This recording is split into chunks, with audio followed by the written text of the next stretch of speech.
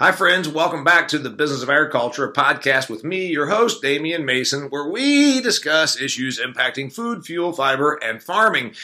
This is part two of a two-part podcast where we're talking about farm real estate trends. Have real estate expert, agricultural real estate expert as it is, Howard Halderman joining me. He was with me in part one. We covered who's buying, who's selling, the tightness of inventory, debt to equity ratios, recreational land, farmland that's good, farmland that's bad, values, numbers, investors, etc. So if you didn't listen to that, I encourage you to do so. We're going to pick up where we left off with Howard Halderman. You grew up in the business. Your grandfather began this business. You have worked in it for 30 plus years. From your perspective, besides the values, what's changed? One thing. The biggest thing is technology. Yeah. And our ability to produce the crop. When I started, there were more seed companies, less hybrids. Today you have fewer seed companies and 100 more hybrids. The genetic changes, the technology changes with regard to GIS and the data that's generated on the farm. We have more tools and more levers we can pull today as in the operation of a farm to figure out how to make it better than we've ever had before. And that's probably the biggest change in agriculture in general that has led to improved yields and therefore allowed us to diversify the crops that we grow. You know, it used to be number 2 yellow corn and number 1 soybeans. Now you can go onto a farm and he's raising seed soybeans, or he's raising high oleic soybeans, or he's doing something with corn that is better for that ethanol plant down the road, or he's doing something with corn that's better for that hog producer down the road. And so I think we almost have a little more specialty. They're not really what I would call traditional specialty crops, but they're niche crops that allow that operator to achieve a higher sales price and be more profitable. So that's all technology. And it's the GMOs that have been developed and the way we analyze data and the way we can better operate every acre of the farm. And we don't do it in a general sense. We do it in a very specific sense now. It gives you a chance to squeak out a little more return and also to have a much better, it truly has helped from the investment standpoint. You can look and see exactly what's happening, what we can do differently, how we can make sure that the nutrients are getting where they're supposed to be. I think you're right, and it's done well by all of us. If you had a few $1 million in your account right now, where would you put it? Well, I can tell you last month I made an investment in a commingled ag fund, and it's a row crop ag fund. It's one that, transparency, it's one that I own the company that operates that commingled ag fund and is developing that fund. Commingled. Now, wait a minute. I got people rolling around the floor mingling. Tell me about commingled. So commingled very simply means that we have multiple investors coming into the same fund. Think mutual fund of farmland. Yep. That's what we've developed. It's a company called U.S. Agriculture based out of Indianapolis. I'm a 50% owner of that. And so it's a company that we started back in 2011, and we've got 4 clients now, one of which is this commingled fund. And we continue to acquire farmland assets. The beauty of that is it's going to own farmland in 20 different states across the United States or more. And it's going to be very diversified in terms of geography, weather, markets, crops, and tenants. And as a result, you're going to get a really nice blended return from all of those various assets. And so I think it's a great tool to invest in agriculture. My point is, though, Dave, do you act as manager? U.S. Agriculture is the manager of that, yes. So okay. we manage that fund and we manage those assets. You were getting ready to say the beauty of that, and then I cut you off. Well, the beauty of that, I think, provides this underlying base cash return, which farmland always does. If you own a piece of farmland, you're going to get a baseline cash return somewhere around 3% cash today, assuming no debt. And then you're going to have the opportunity for appreciation over time. And if you go back 50 years, Damian, you're looking at farmland appreciating somewhere between 4 and 5%. I don't care what state you look at it. That's the average. Right. You can look at USDA numbers and go back and research it over a 40 or 50-year time period, which includes the 60% downturn in the 1980s and the big run-up here from 2008 through 2013. And the average since 50 is 4 to 5%. Mm-hmm. Plus your everyday cash return. Yeah. So it's kind of that 7 to 8% kerchunk, like widgets coming out of a factory. It's that kind of return. Is it going to hit the double digits? Well, yeah, in one single year like 2012, it will. But generally speaking, it's going to be that steady, consistent, single-digit returner. And then if you're an investor, you probably understand this term. It has a zero vacancy rate, Damien. Zero vacancy meaning every acre gets leased.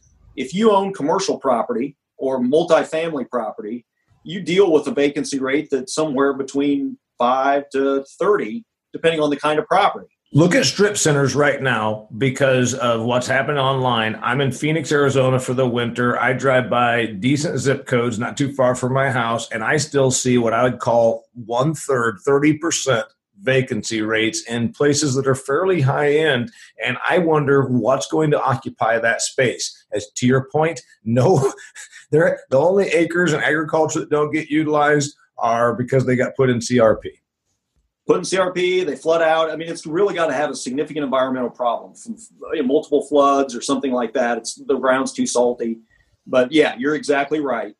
Every acre gets leased. And so those are some of the advantages to an agriculture investment. I look at it and say, that's what I know. That's where I put my $1 million. All right. One or two things a landowner should know or do for the long-term value of their asset.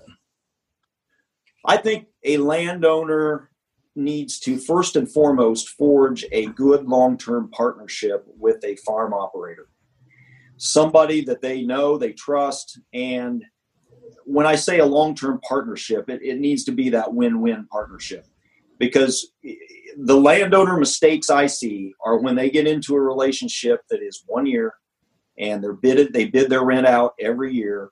And what you're going to find in that scenario is you don't develop that long-term, let's work together to make this a better farm relationship. And that's really what we seek to find. I remember reading articles that in, say, Iowa or Nebraska, the auction company would pull in and they would auction off your right to cash rent this farm for the next 2 years. Did that really happen? There were some of those, yes. Not very often, but there were a few. And I'd call that's truly like a one-night stand. You're gonna potentially run into maintenance issues that don't get handled, long-term fertility issues that aren't being upheld. So you talk about the long-term relationship. That's where I would say you're really going to run into problems if you're sleeping with somebody different every night, kind of thing. I think you're exactly right. At U.S. Agriculture, when we look at an investment for one of those pension funds that we work with, that is the key element. It isn't so much the land as it is the tenant and who we're going to be working with. And we have to have both of those pieces, the land and the tenant, solved before we'll make the decision to make that investment, because it needs to be somebody we think will be a long-term participant that will help us improve that asset over time. So I think that's one thing a landowner really needs to know and to maximize their long-term value. And the other thing is, are they knowledgeable about today's technology? And are they maximizing those opportunities that exist because of that technology? And that's a situation where somebody like Halderman can come in, and in representing that landowner, we can make sure that your lease is as competitive as it can be. But are we maximizing all of the USDA programs that might be available out there? While I was in Texas this week, Damien, we worked on 200 acres of grass waterways we're going to install on this property. That's going to help the tenant out because it's going to keep soil in place and reduce erosion and eliminate gullies that he's going to have to farm through. It's going to help the farm out because it'll add value over time, keeping that soil in place. And reputationally, it'll help that farm. Yeah, so you're utilizing the tools through NRCS and USDA and the Farm Service Agency to make sure that thing happens. And by the way, that brings us to the other question. I was going to say, who needs professional farm management services? Okay, you charge a percentage. Obviously, you can't show up to work every day and not get paid. But you're going to say, hey, yeah, we charge a percentage, but it's almost like a professionally managed investment account. You know, I have a guy that for 1% is supposed to be making me 10% per year on my investments. So I would say that's your role. You're saying, yeah, I'm going to take a little percentage here, but I'm going to make you so much more. Who needs you? Oh, well, you've described it very well. In fact, I've almost compared it to if you own stock in a company. So I buy stock in John Deere. If I own stock in John Deere, is there a management team running John Deere? Sure there is. And that's really what you're looking at for your farm investment. Who's managing or representing you? And we are the fiduciary of the landowner. So we sit on the landowner's side of the table, when we negotiate a lease. Some landowners, if they are very knowledgeable about current rents in the area and they know all the farm players, yeah, maybe they don't need us. What's one takeaway you want to leave our audience with that anyone in the business of ag can benefit from? Well, here's why I end all my presentations with some data, Damian, and I'm waiting for it to come up on my screen. Here's why I would invest in U.S. farmland, because you can read about institutional investors that are investing in Australia and Brazil, Eastern Europe, Ukraine, etc. And those are all viable agricultural investment locations. But here's why, when at the end of the day, I look and say, why would you invest in the U.S.? Okay, the U.S. has the highest price of farmland, comparatively speaking, outside of the Western Europe area in the world. Why invest here?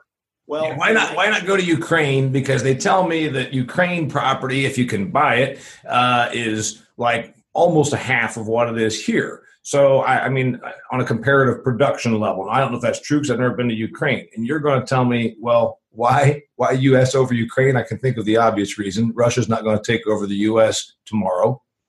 Well, there is this factor called political risk, Damian, and you're exactly right. That is a huge factor. But you look at our infrastructure here in the United States. When I like to buy farmland, I want to buy something that I think has a competitive advantage globally, because ag is a global business. You think about almonds. One of the key major areas of growing almonds in the world is the Central Valley of California. That's why almonds have gone so gangbusters there. Corn. We can grow corn in the United States more efficiently and more cheaply when you analyze all the numbers, and the fixed costs contribute to that. But when you put it all down, because of our climate and the soils that we have, corn we have a big advantage on. Wheat, soybeans, less up. Obviously, there's other places around the world that can grow really good soybeans and wheat and be very competitive with us. That's one thing, but I cite these stats. And in 1920, a U.S. farmer fed 19 people. So one farmer fed 19 people in 1920. By 1970, that farmer's feeding 26. So an increase of basically 37% over 50 years. Yeah, okay. In the last, up to 2013, so 43 years, a U.S. farmer feeds 155. That is a 500% increase over the last 43 years. That's why you invest in U.S. agriculture, because the farmers that are listening to this podcast get it. They know they have the best equipment, the best technology to access to the patent-protected seeds and pesticides, which in the Ukraine might be a struggle on the patent protection. I mean, those things all exist here. So as a result, we get the access from Monsanto and DuPont to the latest and greatest coming out. Now, it's not cheap, but at the end of the day, I think we're the most competitive with our infrastructure and what we're able to do. And the U.S. farmer, proven by those stats, I think we win long term in terms of competition around the globe. And your points are very, very well taken. So the point that I said, you're a smart guy in the business of ag, one lesson or takeaway. You just told me invest in American farmland. Anything else? The last thing I would say is watch water. Water will continue to be a valuable commodity. And it's something that when I sit here in Indiana, we take for granted because we tend to get enough rainfall annually. We try to get rid of it. Part of what you do, I get your newsletters. You talk about the value added prospect of and proposition of putting in drainage tile on a Midwestern farm.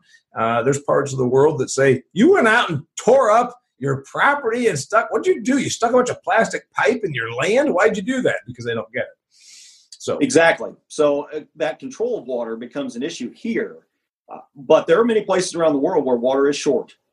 And that's another reason why I'm bullish U.S. is because we have those water resources in many locations and the ability to grow that crop, not only from the soils, but also the water component. But as a landowner, if I'm going to go out and make investments, that's one of the due diligence items we always really concentrate on when we get to the western part of the country or the southern part of the country. What's the water like? What's the quality of the water? And I think that's another thing to watch as a prospective landowner is what is the water? What are the water resources on my property? Where are they going? Invest in farmland in the United States of America. By the way, my Canadian listeners, I hope you're not mad about that. I think that probably Howard would agree with me as well. You'd be perfectly safe investing in Canada also. Damien, we would have investors that would love to invest in Canada. Canada just has this little rule.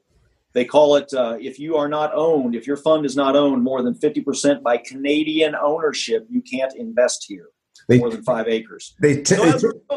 I don't have anybody going up there just yet. They tend to be a little closed off up north of the border. Canadians, I know you're listening. Okay, Howard also says, parting advice, watch the water. We watch it in our part of the world, Indiana that is, because we get so much of it. But remember, in a lot of agricultural areas, it is, as a friend that told me in the cotton business in California, he said, whiskey's for drinking, but water's for fighting, because they fight over water.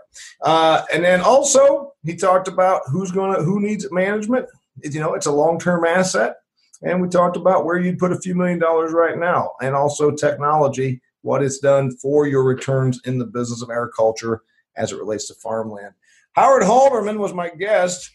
2-part series of the Business of Agriculture podcast here. He's with Halderman Real Estate and Farm Management. You can find them at www.halderman.com.